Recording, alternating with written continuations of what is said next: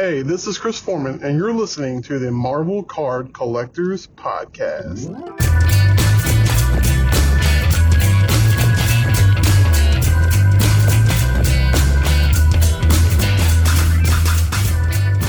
Hello everybody, my name is Ian Taylor and welcome to the Marvel Card Collectors Podcast, brought to you by the Marvel Cards Fan Collective, an awesome community of card collectors and creators. You can feel them around you now, just giving us a warm hug. Ooh, I feel it. It's warm. They're a group of cuddlebugs, except for maybe two. You can find our two groups on Facebook, details of which are at the end of this podcast, so come check us out. With me, as always, is my co-pilot in all things Marvel cards. He's sat there all alone with the biggest mofo mittens and proving once and for all that Bernie Sanders memes can be audio as well as visual. It's Norrin Rad. Beautiful. Beautiful. He looked so cozy, though. I mean, I will say this. He did look comfortable. And it's cold out there, man. It's January in Washington, D.C. It was January on the East Coast, full stop. But, yeah. Yeah. It started snowing. Poor guy. But yeah, it's one thing that's brought utter joy to the internet this week. Finally. Hashtag Bernie memes. I even did one for our podcast. Man. We've got an episode coming up. I saw that. I was cracking up. Yeah, I love that. I saw you in your tux. I was like, that was a good picture to pick. I spent more time than was healthy working on that, and my wife just tutted and rolled her eyes. But no, there are some incredibly good ones out there. It really is. They're great. It's just a lot of fun. One of them, literally, I snorted coffee all over my 5-year-old as she was having her breakfast. we had to wash her hair afterwards. My wife was not best pleased. So anyway, welcome everybody. Hello. It's just the two of us this week. It's just the two of us. It's just the two of us. It's been quite a start to the year, isn't it? Yeah, no shit. Yeah. So Uncle Bill. Huh? We had Uncle Bill as our first episode. We had Uncle Bill, which was crazy. Uncle Bill. He was a trip. He was the best, man. And then Travis. Travis was fun. So cool to hear about all those sets and everything coming out. The Brand Master. Brand. I'm so on brand. That's actually how he spoke when he was not on air. Yeah, Travis. He puts up a real performance, but he talks like a dungeon master, so it just makes sense. Looks like one with his. I love his beard. I'm not gonna lie. That is the craziest before and after I've ever seen. And I thought it looked good. Scanlon's plague beard was good, but that. I know. Yeah, Peter was distinguished.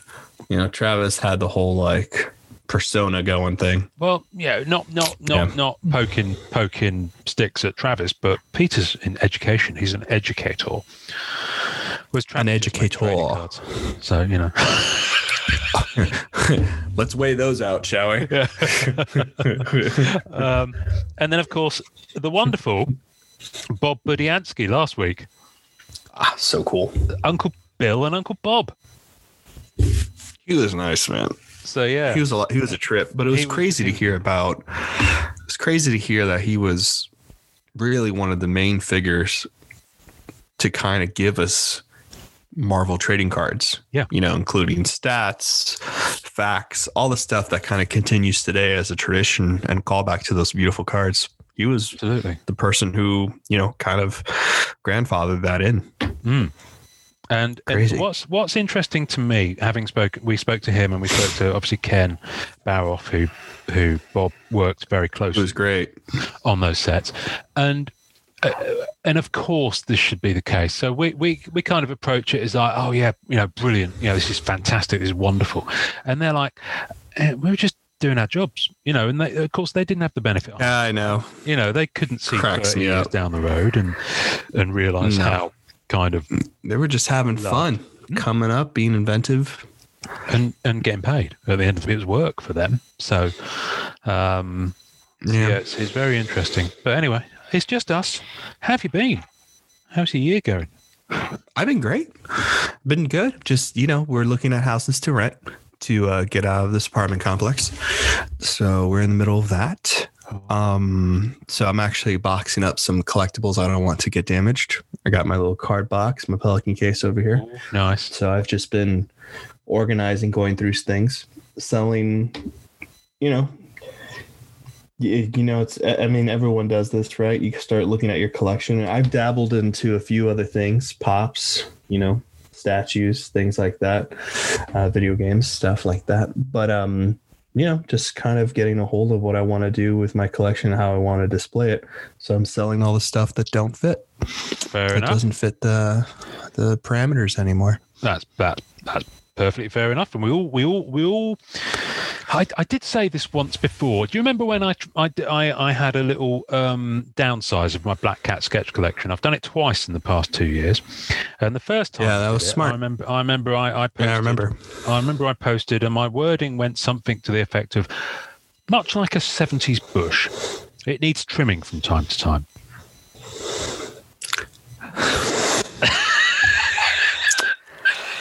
But you've got to do it.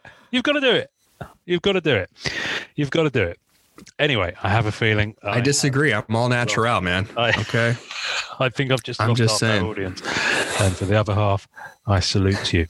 They're like, well, there goes MCC Pod. There goes. Yes, Apple are like, nope. Press the red button. Oh God! But you have been on a bit of an adventure, and I know that you guested on our friend Greg's Rebel Base Card podcast.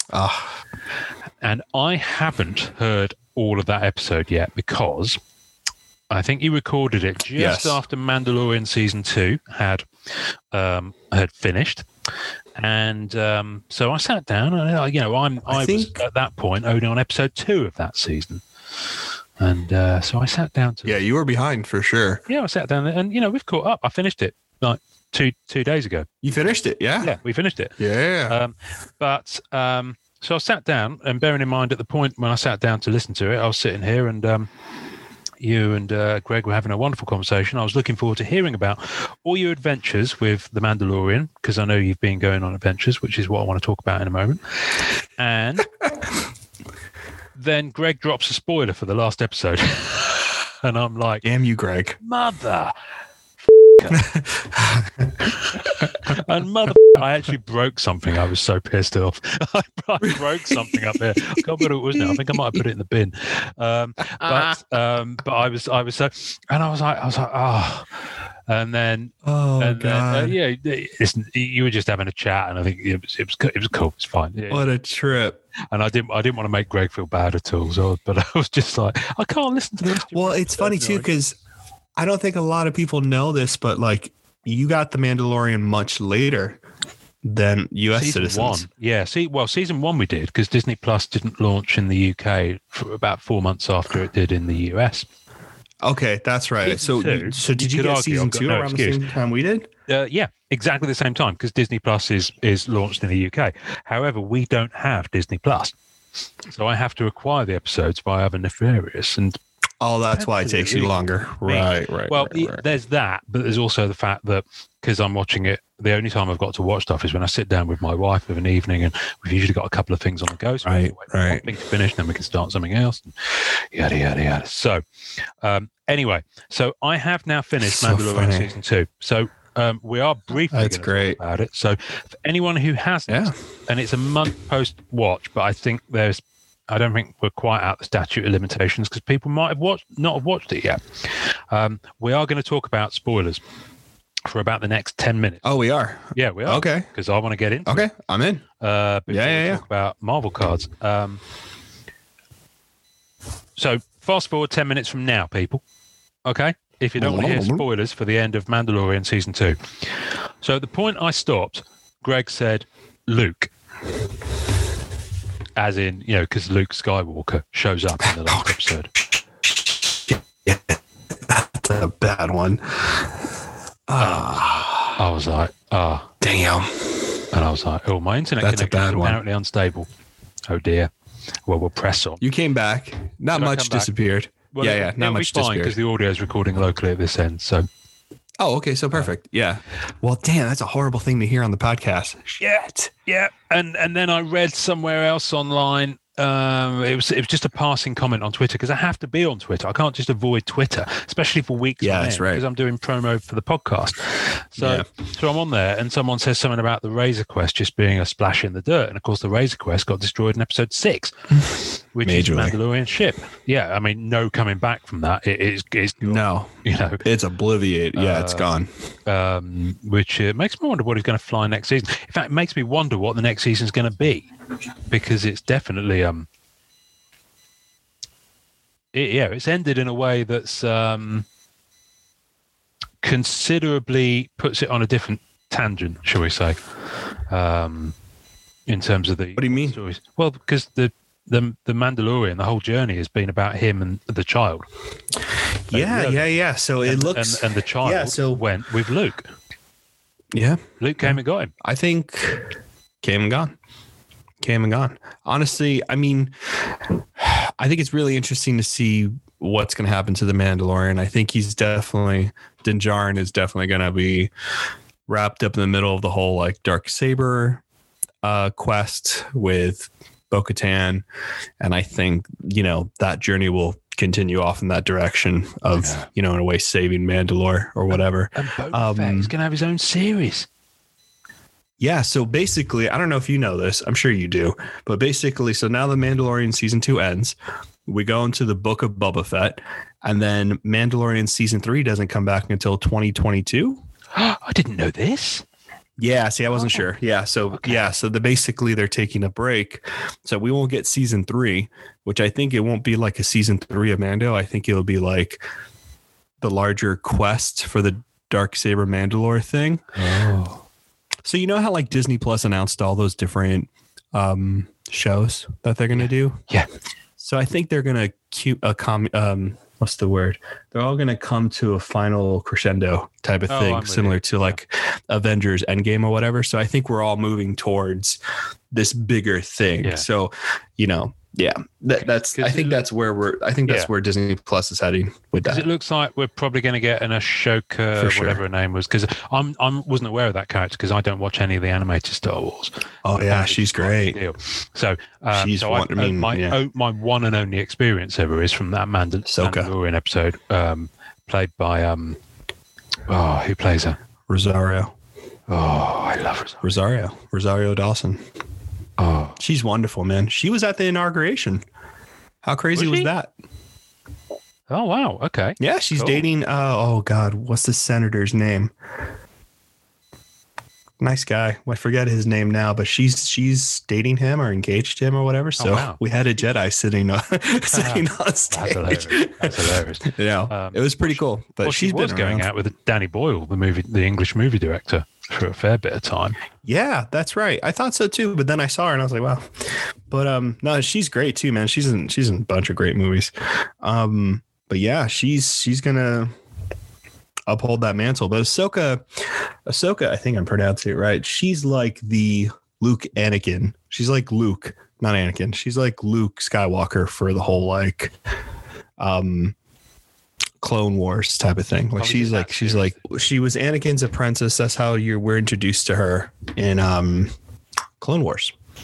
No. So then, so she goes on her own journey to find this really bad dude, this Imperial bad dude. I forget his name. He's like an Imperial general, but he's like one of the. That's it. Yeah. Okay. I've heard of him. That's it. Yeah. Yeah. Blue guy, big, tall blue guy. I don't remember, but that's his name. I know. He looks very different. So hopefully not. Shit going on. But I'm excited to see where they're going to go with it, man. Cool. I'm really stoked.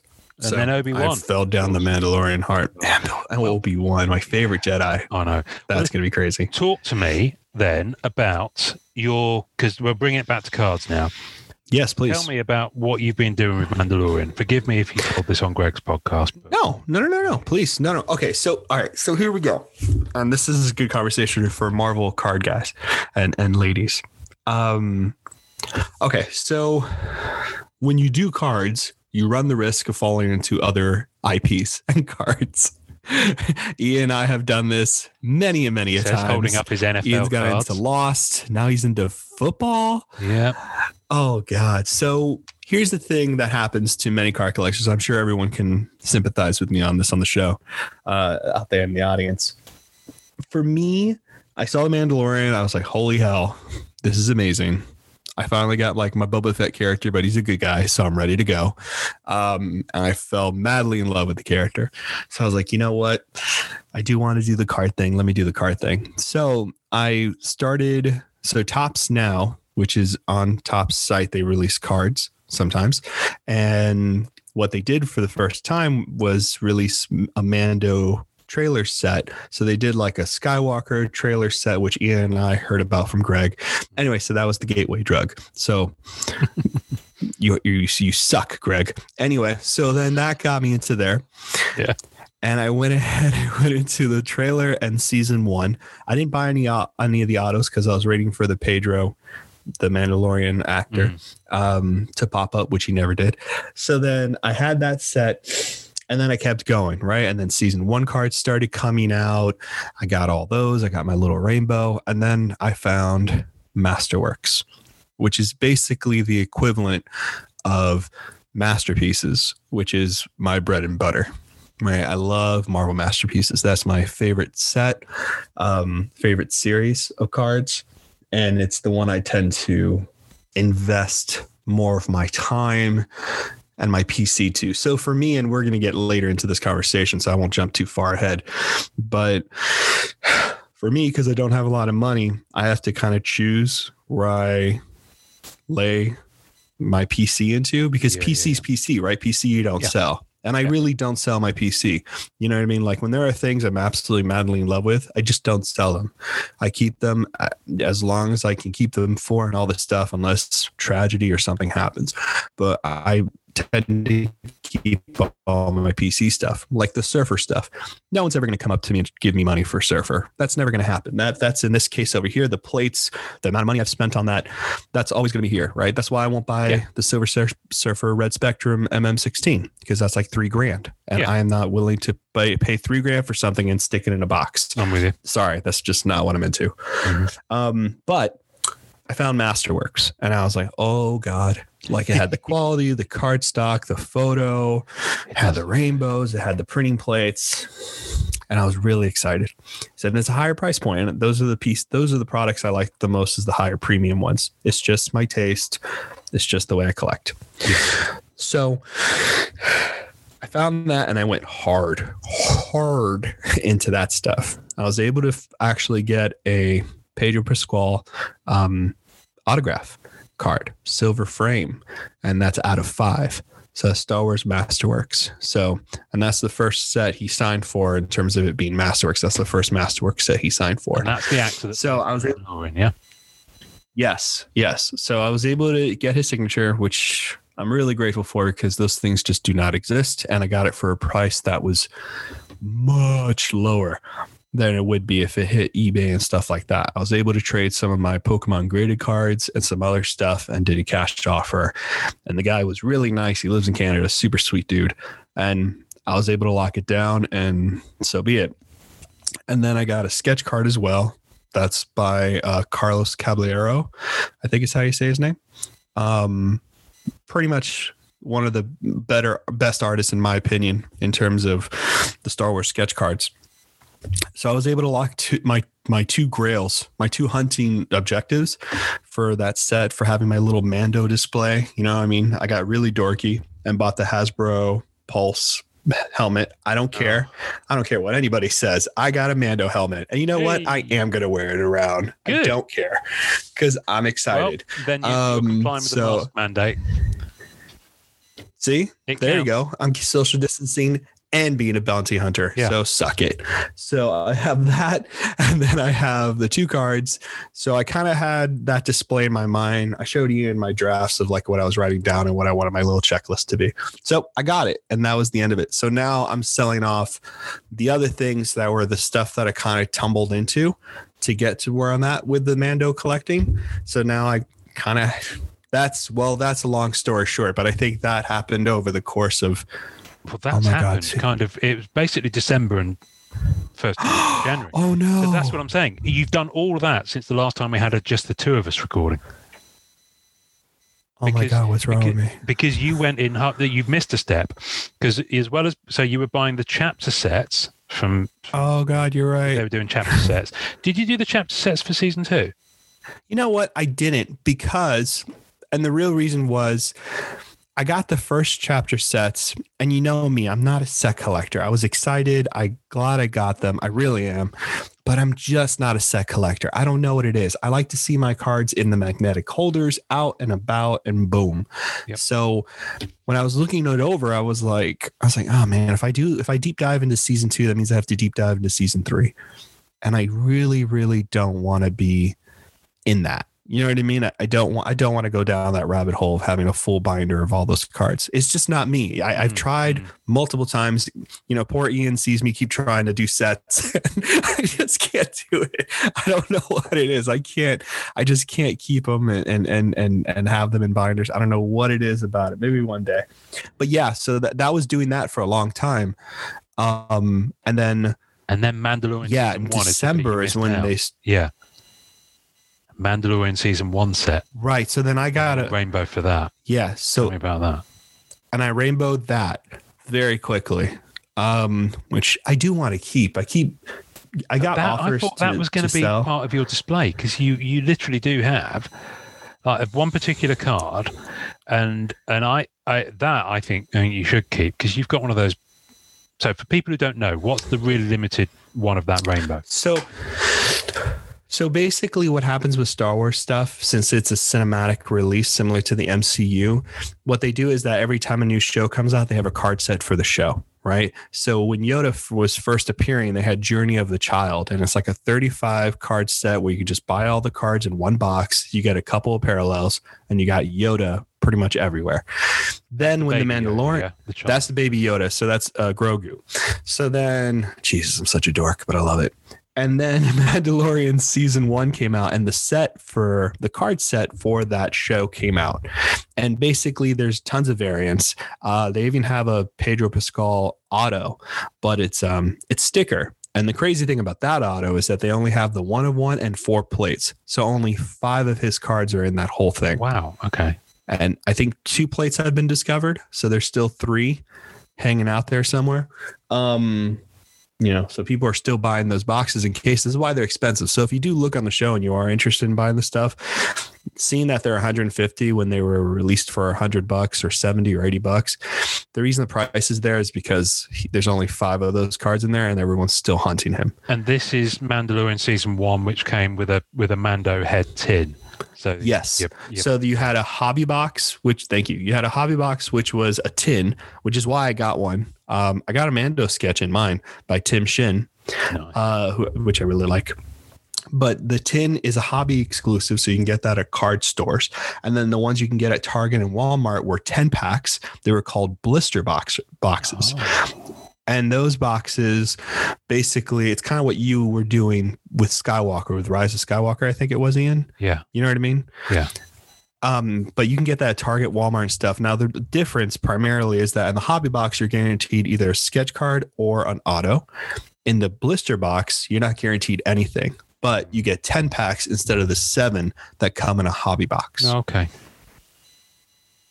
It's nice. It's a nice give and take. I mean, I've experienced both ends of it now. And, you know, I really do like that about Topps, because there is a way of like set collecting without having to like we're going to actually talk about this in the show about card spec and like our ideas of getting a good card in a box and all this other stuff, you know. And I think a nice little compromise there is you get more packs, but you're not guaranteed a hit, while people who spend the premium price on a hobby box get the hit and not as many cards. It's kind of a cool little compromise. I'm definitely living for it. I'm pretty impressed by that arrangement, actually. But yeah, so I got the rainbow for there, you know, trying to hit the auto, because I didn't really understand what Masterworks was. You know what I mean? And like I said before, I don't have a lot of cash to invest into this stuff. Most people can crack cases. I'm never going to be able to crack cases like people and hunt for things. I just don't. Just not going to be able to do it. So anyway, Yeah, so I did that. So I got there, and then Masterworks was announced, and then Mando was in Masterworks and his signature on card. Got So then it just started ticking boxes for me. And then when I started getting the set, I was like, shit, I'm gonna have to go into this. So what's But the yeah, one I can't one believe in that. Mando Rainbow? Tell me about Right, that. and I totally neglected to forget the whole thing, the reason why we started this. So here's the things about the variants for the Mando Season 1. There are 2 1-of-1s. There's the 1-of-1 that's just on a black card, right? It just has a black border. So these cinema cards are horizontal, and around the card, you have a particular color scheme. So you have white, blue, purple, I think it's red, something, gold. So Right. And it goes from 99. Yeah. Yeah. So it's like 99, 50, 10. Yeah. And then you get a black, which is a 1-of-1. Ooh. And now the really thing that was special about the hobby boxes, exclusive to the hobby boxes, were the Beskar variant. Now, the Beskar variant is kind of like your metallurgy for MM2020. They're just as thick. I've compared them actually because someone sent me a metallurgy to sell for them because they live somewhere else like a Nice. while ago. So I was finally able to see one some time ago now, but I was able to compare it. They're nice and heavy. It's really cool, but it basically looks like the base card front and back printed on metal.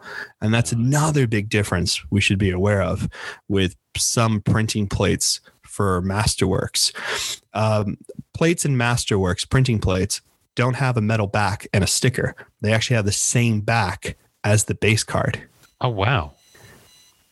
Isn't that cool? I'll show you one. But yeah, so they have the same back as the base card. So they don't do the sticker metal thing. They actually print the back of the card on the metal. But It looks wow. great. Okay. Yeah. So Norian has left his microphone I am right here. and he's gone to get it right all out of his. So are you going into your Pelican case? Does the Mando stuff live in the same case as the Surfer? You know what? It does. Kind of like my spot rainbow. Like I have a little section for my one-offs on what I went for. Yeah. So I have my spot rainbow and I have my Mando rainbow. But see, you see this? Oh, wow. Okay. That's interesting. All right.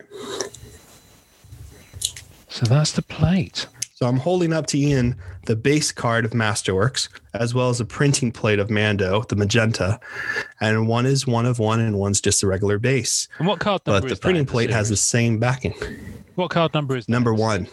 So you went for Number card one. number 1 and you rainbowed card number 1. I don't have the gold yet or the orange 10 because it hasn't popped. But you can get those. You've got the So- 1-of-1s. That's the main thing. Yeah, so I have a printing plate, which is a 1-of-1. So I have a 1-of-1. If I don't get the gold, I don't get the gold. I can live with that because I rather have, and this is my preference, of course, I rather have a printing plate as a 1-of-1 than just a color variant that's a 1-of-1. Mm-hmm. I don't know. That's my thing. But what I am missing is the orange 10. But yeah, so I rainbowed this, missing the orange 10, a sketch booklet by Carlos, Nice. and the silver frame auto. So Mando, Pedro Pascal only did the wood variants, which is out of 10. He only signed the wood variant out of 10, which is on card. The silver frame, which is out of 5. Which looks amazing. 4, which looks really nice. The 4 printing plates, which 2 or 3 have popped up and sold. That's from season 1. And then no, this is the Masterworks. Oh, okay. I didn't realize the printing plates were in Masterworks. Okay. Yep. Yeah. So they have printing plates in Masterworks and the season 1 thing. And the season 1 thing, it's a printing plate with a sticker. And Masterworks, there's printing plates that are horizontal, like the autograph card, with a signature on plate. Oh, okay. So it's not a there sticker. was a signature in Mando season 1. It just happens to be a sticker on the plate. Right. And there's only 5 cards in Mando season 1 Gotcha. that had sticker autograph. And then 4 plates. Masterworks was the first time you had a card. Yeah, was the first time you had a card that you can pull out of a pack with signature on card. So it gets really deep, people. When you do these kind of things, best thing you can do, honestly, is to look at the year prior. You look at the year prior, you look at eBay sales, you see what people were into, what's still looking good to people, and what you're going to like the most in terms of aesthetic to the set. And then you kind of join a group, and people were kind of mean to me a little bit in that group here and there. I will say that. You know what I mean? I think they were like, because I'm I think they were a little upset that people were coming into the Star Wars world just because they were fans of Mando. Yeah, but I can equate it to, some of the reaction to the new people that came into MMC when Magic. Yeah. When Dave Palumbo's set was released, Masterpieces.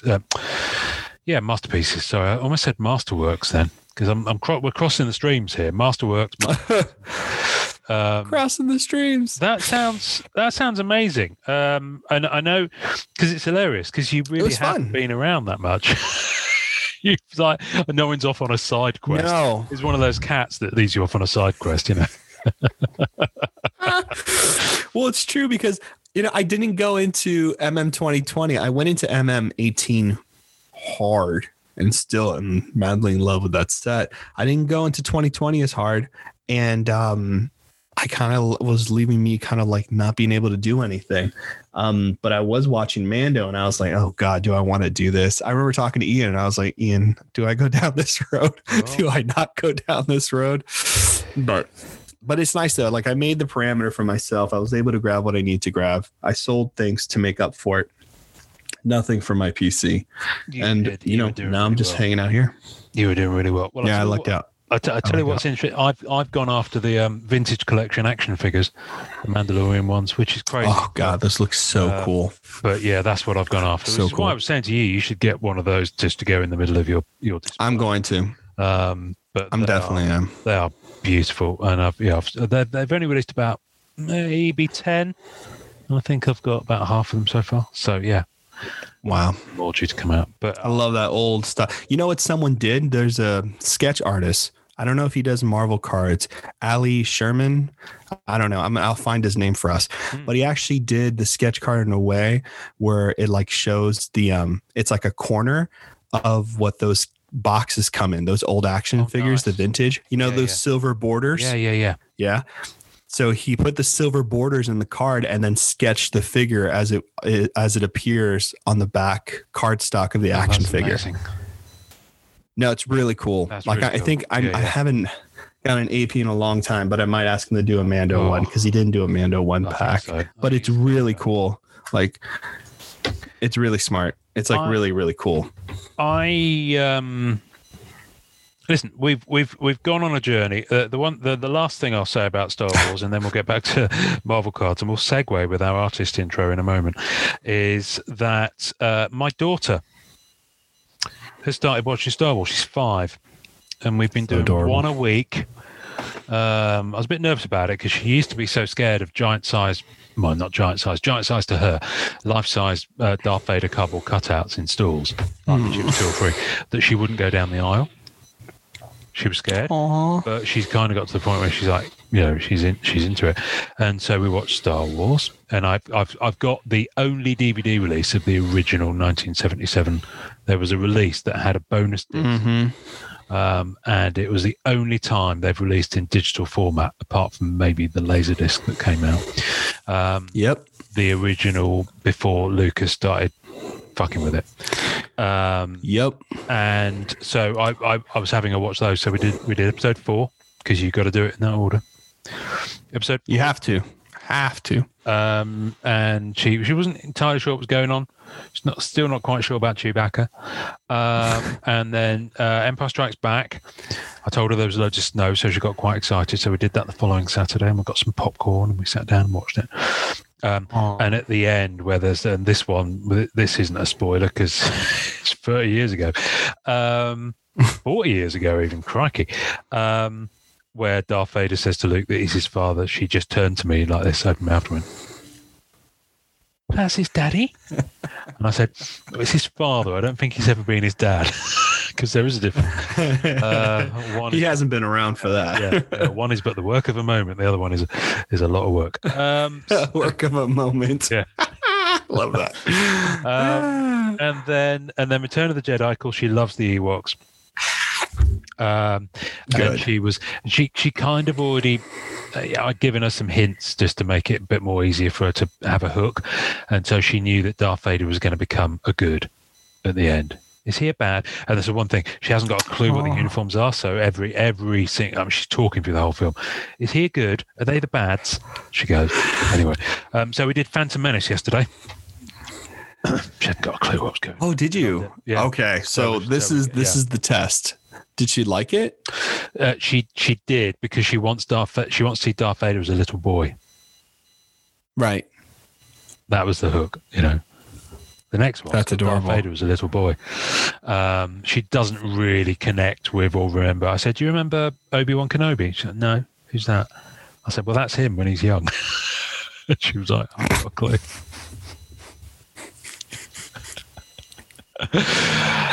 Anyway, question of the hour. Question of the hour. Go on. What did she think about Jar Jar Binks? She's kind of. She thought it was funny, but she's kind of like neither here nor there. I mean, she'll pick up more on repeated viewings. The beauty of it is, I get to rewatch it. I haven't seen Phantom Menace for over 10 years.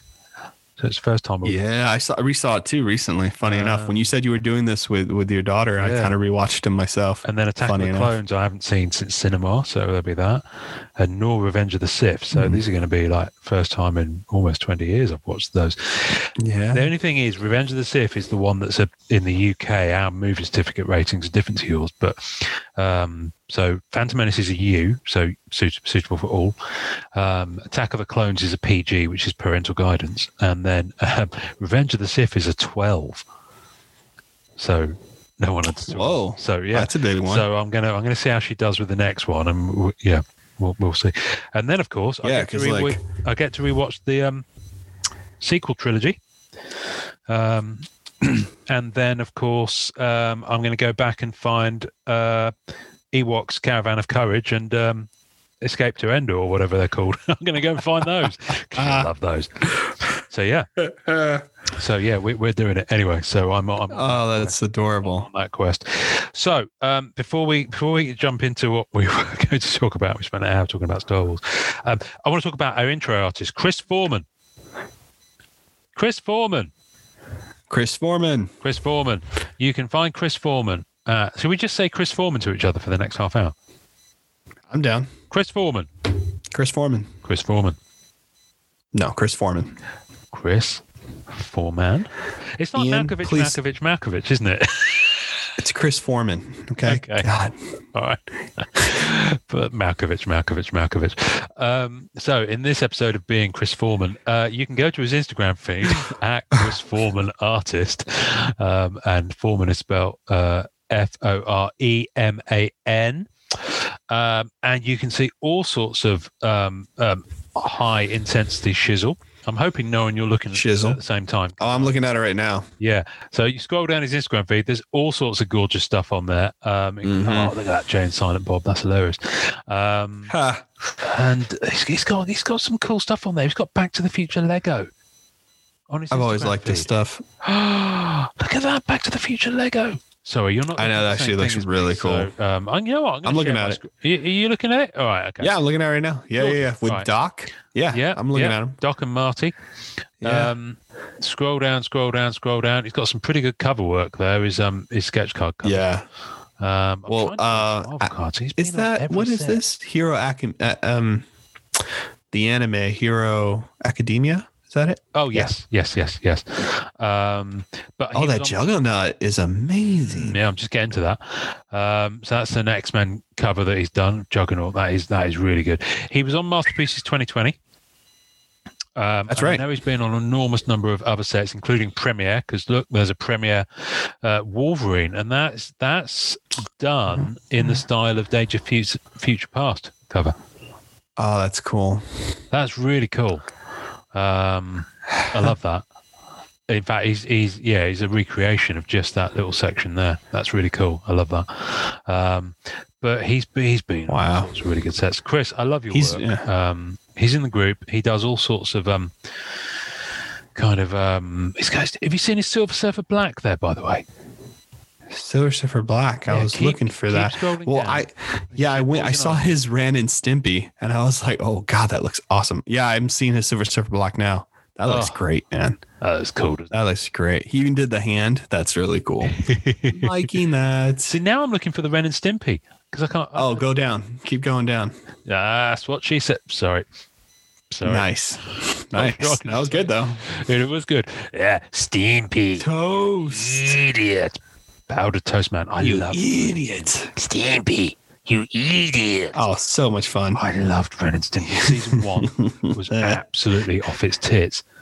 Yeah. And then because the guy who did the voice for Stimpy was John Critchvalusi, who was the classic creator. No, not Stim. Hang on, Ren. Hang on, which one's which? Ren is the Chihuahua, Stimpy's the cat. The guy who did the voice of Ren the Chihuahua was the guy who created it. And then I think they gave him the boot after series 1 because he was doing so much. Like, it was supposed to be for children, and yet it's properly intense. Ren. It's mental. Yeah, it is absolutely mental. You think South Park was full on. And then look at some of these APs he's got on there.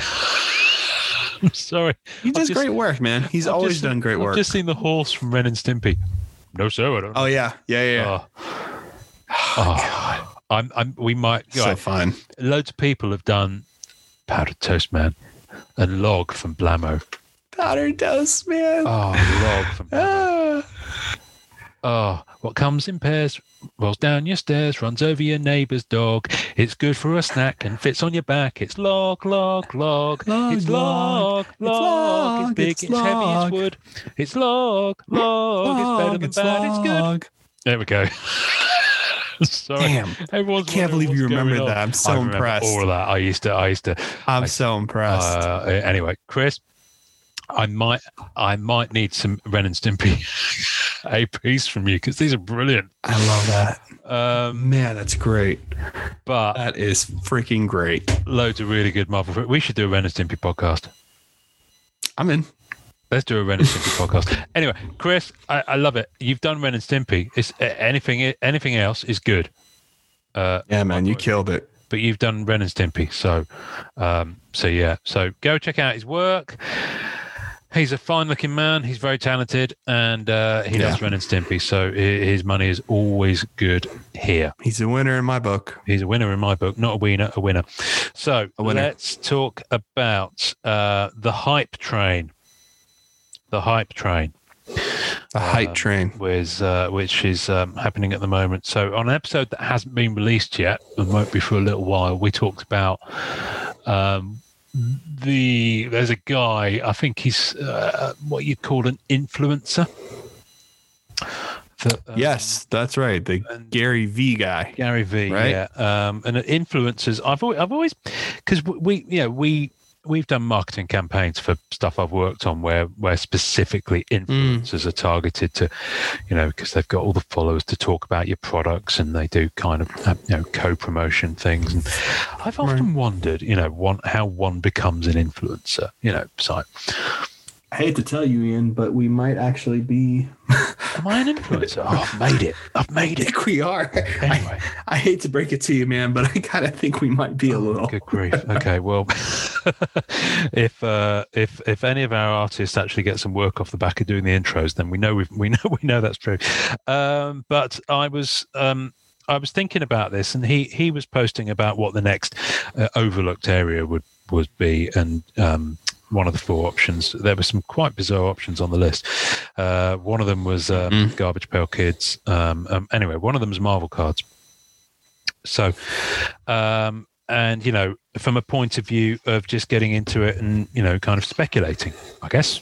As a lot of sports guys do. There's a whole area of the market, and it's always existed in sports, where people flip, where they speculate, where they buy stuff. And, depending on the performance of a player, if you keep a stack of rookie cards from X player, then, and he does really well and his team wins the Super Bowl, then you're going to be able to sell them for a lot more. So that's very crudely the background behind how that kind of economy works. Functions, yeah. Yeah. But of course, with the boom and everything going on in cards over the last year or so, maybe a bit longer actually. Some people have been saying it's been happening on the sports side. It's been nutty. It's crossing over. So you get people coming into areas where they hadn't before, and we're seeing it with Marvel, with the price of sealed boxes of Marvel Universe 1. Marvel Universe 2, Marvel Universe 3 from 92, Marvel Masterpieces 92. Seems to be very focused around those kind of 4 products, bizarrely enough. I think everyone's looking at MM92, They're looking at MM96. They're looking at Marvel Universe 1990. The first one. And maybe 91 as well. But those seems to be the main focus of people who are coming in from the sports side of things. And they're buying those sealed boxes, one of two reasons. And I think the major thing that I think people are going to have a hard time with, and this is just, again, spec, is with cards sticking to each other and the gloss and them not being properly stored. And they don't know that because they haven't cracked those boxes like Ian and I have, and like everybody else in our group has, who's been doing this for a long time. Those 96 cards, some of them do stick, man. I've seen great openings where they don't, but once you have that stick, no matter what you think has happened, that grade is gone. So a lot of people either do two things. They're either buying sealed boxes to hold sealed boxes because sealed boxes are collectible. And sell them as sealed boxes, which is my opinion. Like, if you're going to get into sealed boxes, just keep them sealed. You know what I mean? You don't know what's in them. If you want to open them, if it's an investment thing, if it's fun to crack them open, then rock it out. Ian and I will say that every day. Opening a box of Marvel cards from back in the day when you were a kid as an adult is the coolest feeling in the world. Like, it's so much fun. But I think a lot of people also, speaking to Amanda, some people are buying these sealed boxes to crack them and grade them, to grade these cards in hopes to get a gem intent. And let me say something, because I think it's important, because if people do listen to us, I don't want people spending money on things needlessly. And this is my opinion and Ian's opinion, blah, blah, blah, blah.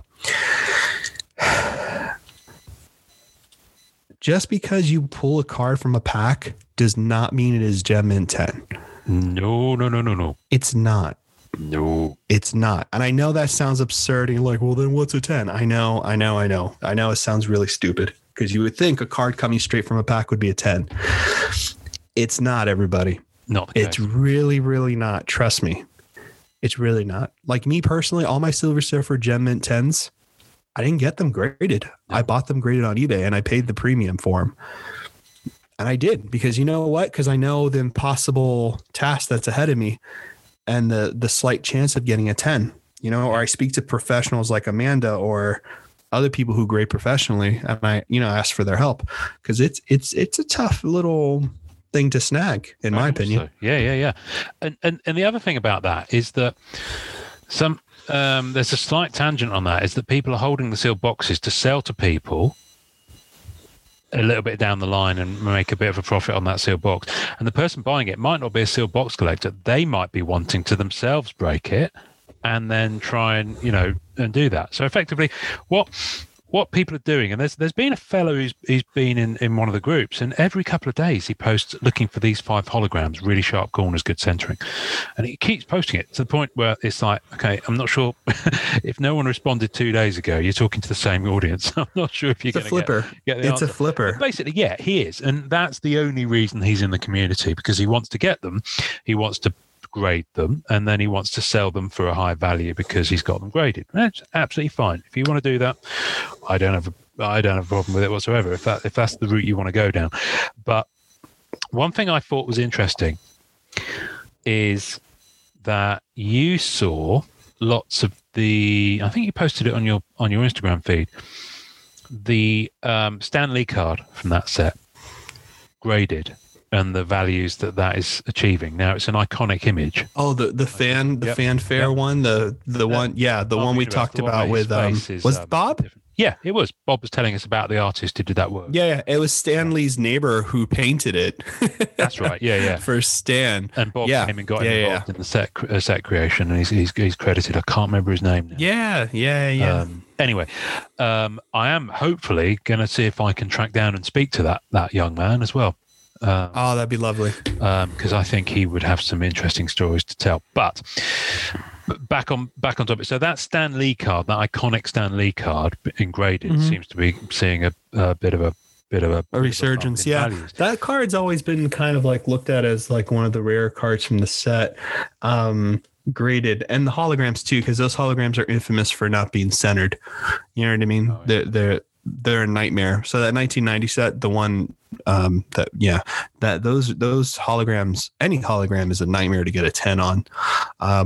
I know right now they actually have a Surfer 9 from GMC or whatever that grading company is, which, I don't really know them. They have a 9 on there and someone listed it for like $2,000. Okay. Thinking they're going to get that, absurd money. But GMC in this country is General Medical Council, but so the interesting, one thing that is interesting, and there's a lot of speculation about this, is that there have been, and there's a particular listing with Marvel Masterpieces 96, which someone flagged, and I think very wisely, and we have seen some evidence of auctions that have ended. So people go and look at sold prices, and then of course that has been bumped up or it's been bought by either someone operating the same account, just to give the perception that the prices are doing that. And I'm not sure how widespread that is, in all honesty. So when I look at those, but because it plants that seed of doubt in my head, I look at the things like those PSA cards for PSA is the grading company that Amanda prefers and uses, and so it's the one I automatically go to in terms of my head because I see a lot of her content. And I've got a couple of PSA cards, and I think I've got maybe 3 graded cards, and I think 2 of them are PSA. And people prefer the different grading companies depending on how they prefer how the cards look. And how they think it's played. Personally, I like PSA because it's the one I've seen the most, and it would match the rest of my stuff. But other grading services are available. Beckett, for example. And Beckett looks great. I love Beckett's slabs. Beckett looks cool, I really do. And they look different. So huge fan. Anyway, but because of the fact that those companies have a massive backlog, much like everyone else at the moment, because of the boom in cards over the last year, 18 months, and B, because of COVID. Yeah. So, it takes a while. So if you're going to send stuff off now, there's quite a long wait to get stuff. Like 6 months. It's an insane amount of wait. Yeah. And it was long before, but 6 to 8 months is what they're telling people. So that's unless you do the express thing or whatever. So that's the kind of thing. So basically it's all about people getting them graded, which seems to be the factor. Either leaving it sealed or busting it in the hope of pulling really clean centered cards, because as you say, it's not a guarantee. No, it's really not. And I've been on that end of like opening packs of cards that were kept really nice. So no sticking, good or air conditioning rooms and all that stuff. And you just don't know, you know what I mean? It's a factory that's doing this stuff, you know what I mean? And I understand people's aggression towards grading. I do. I get that. It's just for a different type of collector, man. If you're the type of collector, forget about it really. I mean, I get it. Just in terms of grading, whether or not it adds value or not, people are really. I mean, I think here.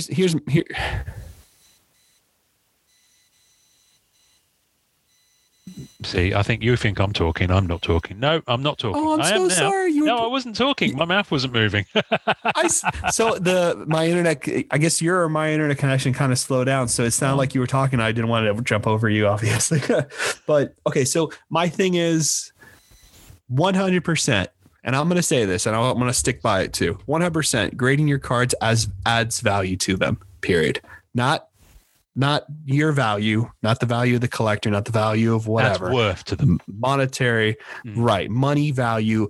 If you're reselling your cards and you have a Gem Mint 10 as opposed to a raw card, I 100% know for a fact that the Gem Mint card will always sell more than the raw.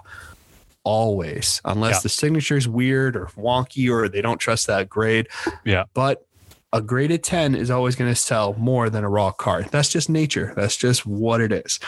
But it doesn't have to add value to your collection. It just depends what kind of collector you are. You know what I mean? Ian and I are very different collectors. As much as we are similar, we are very different, right? I would prefer to have a Gem Mint 10 collection. Ian would prefer to have all of his sets that he's personally curated over the years, and that's the journey and the significance of his collection. You know what I mean? It's thorough, it's by his hands, it's that kind of collection. You know what I mean? And that's phenomenal. There's nothing less or more by either collection. So I think that's what happens. I think when you tell people, hey, your collection's not worth anything unless it's graded. Yeah, man. If you're telling someone the collection they've been putting together that's important to them is not worth anything because you want to spend hundreds and hundreds of dollars on something. Yeah. I think why wouldn't that be polarizing? I mean, that seems kind of ridiculous to say regardless. Yeah. I don't know. It just doesn't make sense to me. That seems to be the argument I see a lot in our group and other groups, unfortunately. I think there's a bit of a bleed over from comics as well, because there's a lot of even more so. I mean, the number of I'm not so much in them now. I'm still members of them, but I don't see the stuff. But the number of comic groups posts I've seen that have turned into dumpster fires very quickly, where someone has posted something about grading and people have just piled in. Because in comics, I mean, I get it with comics because, if you're sealing it, you can no longer read it. And I get with that I get preservation aspect to it, and I think that preservation aspect is the main thing that carries through for cards, because if you're preserving it, then it cannot deteriorate anymore. The corners can't get bent, especially with a small card. The paper won't age. Yeah, especially if it's an autograph card. It seals it. It's chances are it would have been authenticated in the process because they were recognised. Actor signatures that have appeared on cards, whether be they on sticker or be they actually on the card. So I get from a point of view, if you've got a card that is, for example, a Robert Downey Jr., which ungraded is still worth thousands. Yeah, you'd want very expensive to preserve that. And grading itself might add a little bit of extra value to that, but that in itself has an intrinsic value. So you're preserving it and you're keeping it in the condition at which it would be. The weird aspect of it I get is when you're looking at the Stan Lee card from that set, which by the way was produced in hundreds of thousands of them. There are hundreds of thousands of them out there for the 1990. For the 1990, the face one. Yeah. And maybe it's just because it is an iconic image and because it's Stan. Yeah. That it has that appeal, and so then if you grade it, even if someone else doesn't own any of the other cards in the set, a comic collector will get that Stan and put it on his display with his graded comic books. So I guess that's the other aspect to it. You're able to and I think take that card and sell it to a different market.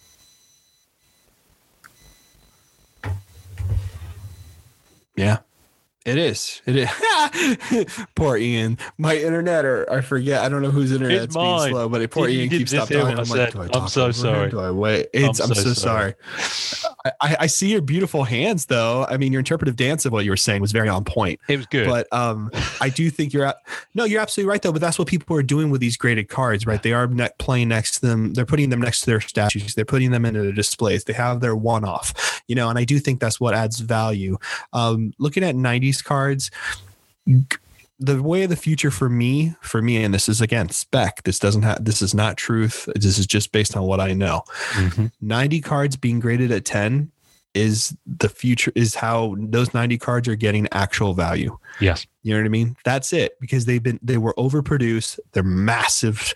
People who are buying Marvel Masterpieces 92 boxes for $500 a box, you're going to have a rude awakening, man, because those boxes are plenty.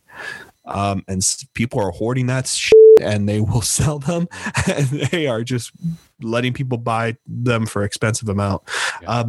But that Stan Lee thing is considered a rookie card because it's his first card appearance, all this kind of stuff that people say to give it value. You like it, you get it, and that's it. You know what I mean? But those 90 cards, in terms of adding value, I have a friend on Instagram, Turkey Birdie. I don't want to say his real name.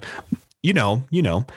I know of him. I don't know what his real name is. I don't even know if he's in our group, but I don't think he's in our group. I think he's he's like a sports guy, but he's been doing Marvel for a long time. I've known him for a while now. Yeah. And he does a full MM96 Gem Mint 10 set, missing 12 cards. The guy's been working on that forever, and he's killing it.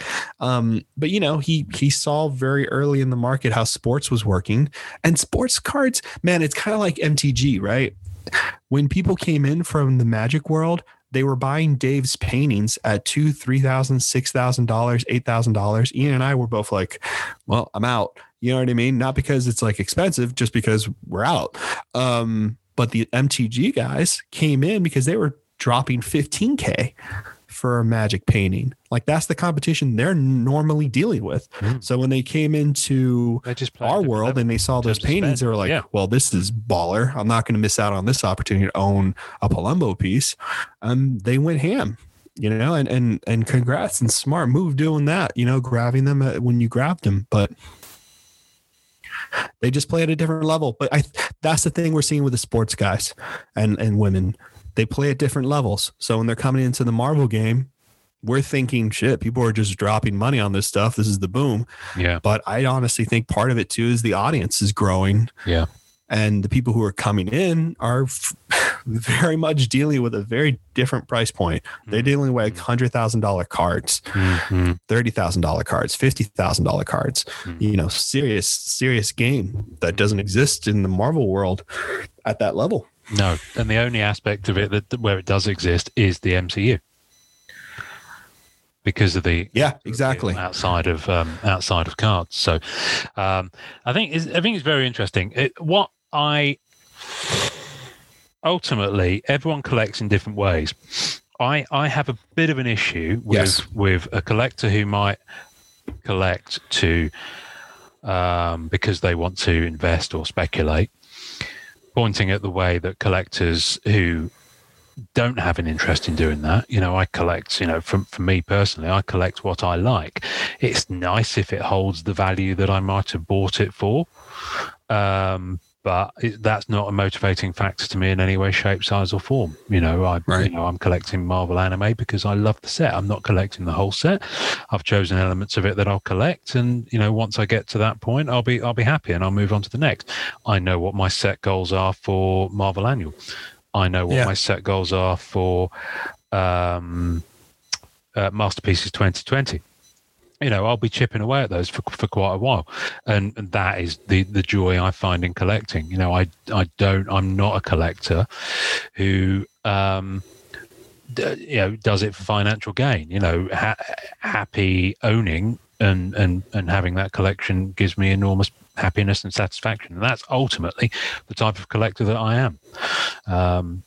But there are other collectors where they might be collectors in that they're acquiring them, but they're not collecting them for the same reason, if you see what I mean. They'll be collecting them because they want to resell them or acquire a load of them and then maybe, you know, release the value in them at some future point.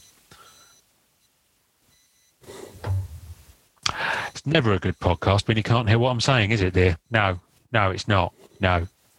My internet connection's unstable again, isn't it? Yeah.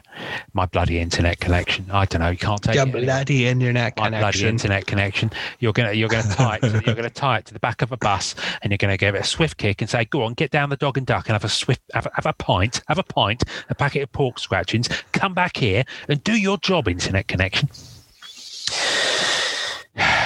You told it. I've got no idea. It'll probably break up again. We're having a fantastic conversation, but for the fact that when I get on one, you can't hear. We are, but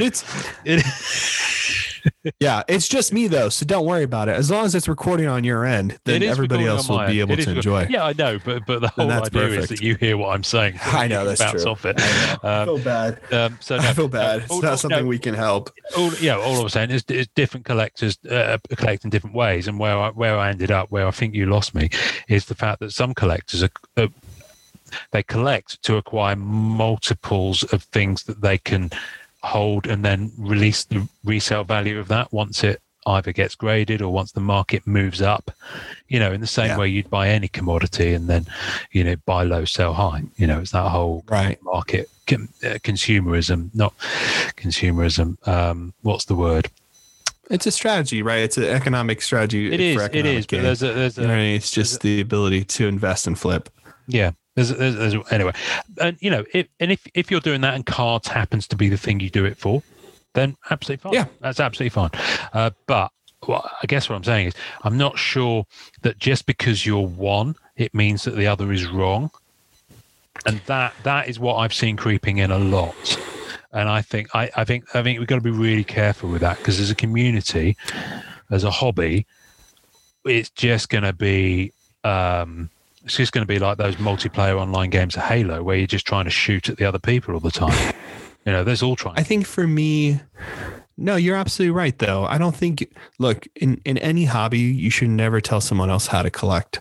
I think that automatically ruins the hobby, right? Because it ruins the passion for the group, and it ruins the ability for everybody to have a good time and feel like, everyone's rooting for them, which I think is so important in a hobby. Like, I love that. Like when people post stuff and everyone's, great card, or, you know what I mean? I always go out of my way to like people's posts when they share things, even if it's not my thing, because I'm like, you know what, man, I'm so glad that thing makes you happy. Yeah. Because that's cool, because the world is hard enough as it is, It is. It really is. So, and for me, I think the big problem with that, with people who talk that way when they invest in something, is that the only way for their investment to actually come to fruition is if everyone else jumps on board. And this is where I'm back to the influencer, because the thing that I find, and this isn't me having a shot at Gary Vee. I know very little about him. I'm sure he's a lovely chap, but it's over the way that things work now, where someone goes, look over here, quick, buy orange juice, and they go and buy orange juice and flock, and then someone shouts over there, no, buy pork belly, and they go and I'm going back to the whole trading places thing at the end of that movie, but it's like just because someone says, okay, yeah, everyone flocks over there and buys that, it kind of burns it, and then they flock somewhere else. So who's to say that this isn't going to be okay, that Marvel gets a bit of a burn on that front, and then people move on to a different sphere, or it could be a complete evolution of how people perceive Marvel cards. Look, in my opinion, Marvel cards are leaving the price point they once were. That's a fact. They're not going to be there anymore. You know what I mean? I don't see how we can ever go back down. I thought it was going to go back down with MM16. Remember how fast that jumped in price and how crazy? Yeah. I kept saying, I was like, you know what? There's no way a card can sustain a $400 price point. Nailed it. We're influencers. Episode 50, baby. What happened since then? No, but like, I guess what I'm saying is that, like, here's the thing, right? And it comes back to what we always say. If we, which I don't think we are influencers, but if we are, I hope we're influencing fun and a nice space, not just telling people what to collect and what's going to be an investment. And that's the whole point. Yeah. Yeah. And for me, I'm a little different than Ian. I don't like to, how can I say this without sounding like a poser? I don't want to get into something that doesn't increase in value, because what ends up happening for me is that I grab it and I really like it, and then I spend the money that I would normally spend on something I really, really like, but of course it's something that's really, really expensive.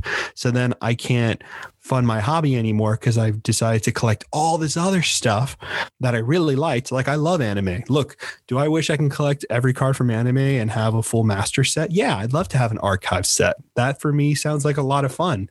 But at the same time, if I put all my eggs in that basket and then something comes along that I really want, I can't play the game. Yeah. And I'm out. Yeah. That's me. Yeah, and exactly. And you're similar to me in that you've only got finite resources.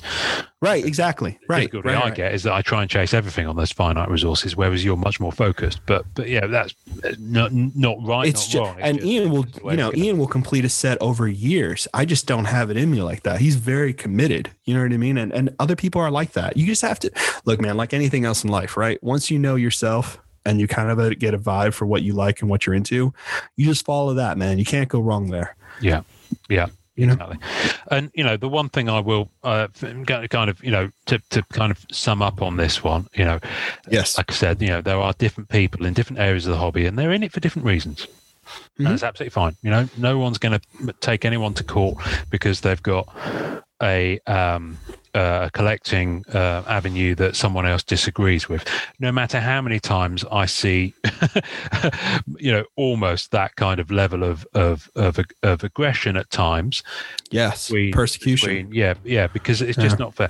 So the one thing I will say is that the internet is a great thing. We wouldn't be talking now if it weren't for my dodgy internet connection. But apart from that, we wouldn't be talking now if it wasn't for the internet. We wouldn't have this group. We wouldn't do this podcast. It exists. But the downside about the internet, and there was a wonderful thing, is that people say an awful lot of stuff without any fear of getting a smack in the mouth. So the one thing I will say about the internet, and this is, if anything, the last 4 years have proven, is that be kind. Yeah. Just because you can say something, don't say something. Man. And it boils down to a wonderful meme that I saw, and I'm going to say this, and I will bleep this. We've got quite a few bleeps this episode. Everyone is dealing with their own problem. Try not to be a is what it boils down to. It's true, man. It is true. It's true. It's true. Like, and why do you want to be that part of the day? I mean, I know some people don't like all this, talk or whatever. I don't really care what they think. But like for me, I don't want to be someone else's like aggression for the day. I know. I don't. I know. I just don't. I really don't want to be that person, man. I don't want to add that to someone else's already hard life. And I don't know. And so the thing is with this, I do think it's fun to smack. Yeah. With this kind of current, I think it's fun. Yeah, with the current thing going on and with all this hype and all that sort of stuff, it's absolutely fine if you're not into it. Absolutely fine. Absolutely fine if you are. And I'm sure someone's listening going, well, I don't need your permission. I'm not. That's not what I'm saying. I'm not saying that at all. Right. No, it's not at all. No. What I'm effectively saying is, different strokes, different strokes. Collect how you like, and if that's the way the hobby's going, that's the way the hobby's going. It's absolutely fine. I'll still collect for the reasons I collect. You still collect for the reasons you collect. But it doesn't mean that the other collector is wrong. I agree. That they're being left behind. Doesn't mean that if you're not on board, then you're history. Yeah. Collecting in a different way. And, I do think, and those are beautiful words, a great way to kind of get out of here and get away from the conversation. But, really quickly, if you are a person who likes to buy cards cheaply, because you are doing massive sets and you are collecting a lot of cards, the reason you're probably finding it hard is because while everyone's on one thing in the group and people are posting, it's because it just released and it's going to be at the highest price possible. Yeah. Trust me, wait 5-6 months, man, or wait one more month. Go to COMC or eBay and you're going to see all those anime cards for 50 to 25 cents a card. And just go and just put them in your shopping cart. You'll have the whole set for under $100. I guarantee it. You know what I mean? I promise you that will happen just because of the amount of product for chases and inserts and all that stuff. And Ian and I have played that game too. You know what I mean? Oh yeah. Don't, enjoy what people are showing and then just wait 5 to 6 months and you'll have your thing for the price you wanted. You have it just like you had it in the 90s when Marvel cards were first released. There's a way to balance it out where you don't feel like you're being absolutely inched out. You're being. Yeah, it's not. I know. You always roll your eyes. You roll your eyes when I do this. Don't do this, Ian. Ian, don't do it. I see. Where are your hands, Ian? I want to show you. Where are your hands? I know you want to show me. I want to show you. No, I want to show you something. Ian, it just so happens there has to be an audio bit. Of course it does. Of course, because I can't get into it otherwise. No, you know what? You son of a. Oh God! Please just do it. Please let me. Just do it. Just do it. Thank you. There we go. Right. And oh my God, that's gonna haunt my dreams. Really? How dare you? No, I'm just being funny. I love it. Right. Where is it? I've acquired something else. I swear to God, it better be in there. No, it is in there. Yeah, because otherwise I've got to open the other case, which means repeating the noise. I found this. It is a French sticker set.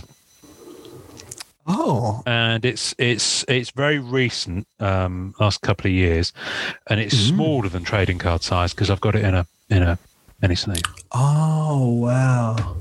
Oh, that's a really cool one. And it's actually it's not a sticker. I think it's because it's card. If you look, so it's Marvel. Oh.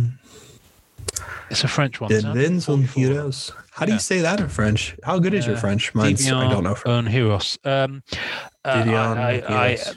actually learning French again. Oh, that's nice. We've gone back into it. I did it at school years ago, but we're learning French because, partly because we want to move to Canada. Anyway, I can't believe I just said that aloud on a public podcast because we haven't told anyone yet. But anyway, but there's Black Cat. We can bleep it out. Yeah, that's really cool. Yeah, there's Black Cat from the whatever where this set is. So it's like one of those crazy rabbit hole things. I saw it and I was like, it's like €2 plus €2 to ship it. I'm just going to have it. That's nice. Yeah. So yeah, those foreign things, man. Those are hell. Those are, you've been in the game for a long time when you start to diving into the foreign stuff. Yeah, and I've still got an awful lot of regular stuff to get as well. So, so that's going to be on my goal for this year. This has been an absolute pile of fun. I've got no idea when this episode will drop, or who's on next week's episode, or even on who was on last week's episode as you hear this. But what I will say, people, is as always, at the MCC Pod on Facebook, Twitter, and Instagram. You can leave us a voicemail at anchor.fm/messages if you wish to. I know it's not everyone's cup of tea.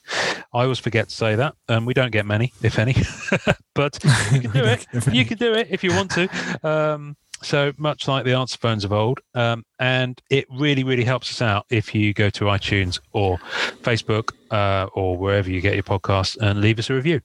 Really helps us out. If you dig the show. Yeah, it really does. The show, then, well, leave us a review if you want to. But we'd rather you only left us a review if you really like it. For obvious reasons.